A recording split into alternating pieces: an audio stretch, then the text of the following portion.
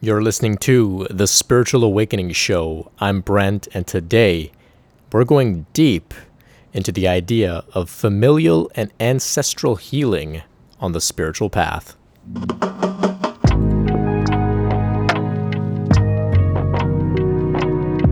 My grandmother on my father's side died a week after he was born. Her name was Mary. Without any memories of her, he's only ever had a few black and white photographs to know her by. Late one night, I had the inspiration to see if I could colorize an old photograph of her in Photoshop, something that I had never attempted before. I got out of bed and began working on transforming a black and white image. After a few days, I had finally produced an image in full color. I had it printed and framed and presented it to my dad as a late birthday present. This was the first time that he had ever seen his mother in color. For a man that's stoic in nature, he appeared overwhelmed and deeply thankful. It was only afterwards that it had dawned on me that this very day was his mother's death anniversary. Our familial and ancestral history plays a big role in our conditioning. We are shaped by those that we are nurtured by. We inherit trauma and other patterns of emotion, thinking, and behavior from our ancestors. For those on a path of healing, spiritual development, and evolution, intergenerational conditioning is something that absolutely must be addressed and resolved in order for us to really cultivate an embodied sense of love that's free from attachment, unhealed wounds, trauma, and fear. A couple years ago, during a family argument, I received a download of insight in a flash. It explained in the most direct and simple terms about how the death of my father's mother nearly 60 years ago had influenced the dynamics of my immediate family in a very direct way. I understood, without question, about why certain issues of trust, guilt, fear, and resentment existed, all stemming from this unfortunate loss.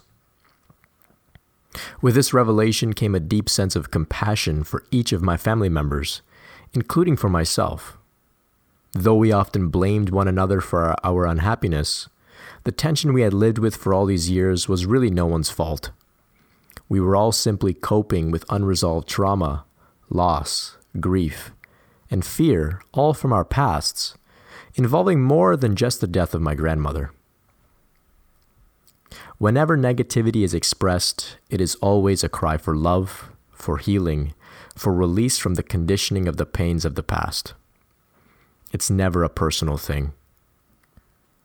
With this understanding comes compassion, empathy, patience, and unconditional love.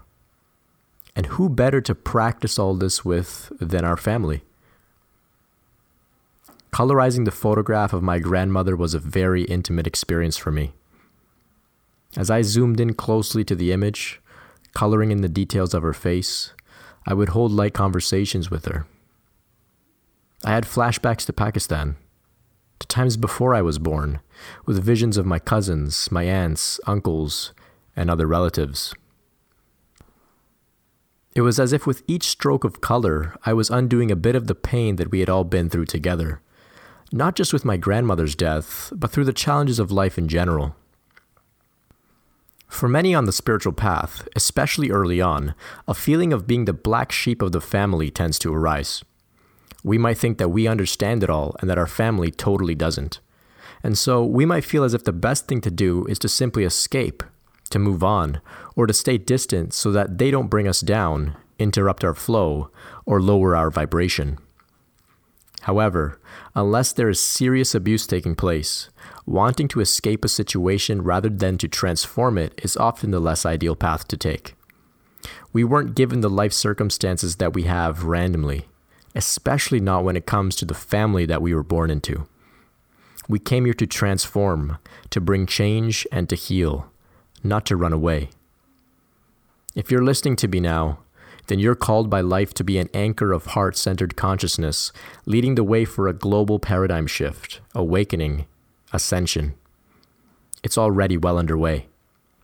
Your job is not to walk away from your ancestry or family. That's impossible. They are in your blood, your psyche, your DNA. Your job is to heal, to forgive, to release, and to love so that their loads may be lightened to ease their ascension process as well. Before we come to really understand our roles in life, we might ask, why do we serve others when it seems like they haven't really served us? Why must we take on another's grief? Why can't the others do their work just like how we've done ours? Well, there is no other. Your family, community, and the collective, it's all you. And this isn't poetry. Shying away from the service of others is shying away from the service of oneself. Those that truly know themselves, that are truly awakened to unity consciousness and beyond, see no option but to serve out of compassion, empathy, patience, and love. We might have grand ideas of working as professional lightworkers, writing books, giving healings, giving talks, teachings, serving and guiding the public. Many on this path see themselves in these roles, and it is truly inspiring and exciting to see such ambition. But if one isn't ready and willing to serve and love within their immediate family structure, then they're not ready to serve the community outside of that. There's no getting around it. This is an invitation to see each member of your family as God in disguise, as innocent, as a reflection of yourself. All negativity that services is nothing but a cry for love. It takes courage to offer it, I know. It's something that I'm continuously working on myself. But this right here is the real spiritual practice, and it is our work as we go on to usher in the new paradigm of heart-centered consciousness on a global level. Have you had to face similar challenges on your spiritual path? I would love to hear from you. Go ahead and write to me at info@brentspirit.com. You can find me on Facebook, you can find me on Instagram, and you can find me on the web. Make sure that you subscribe to the podcast. And until next time, be well.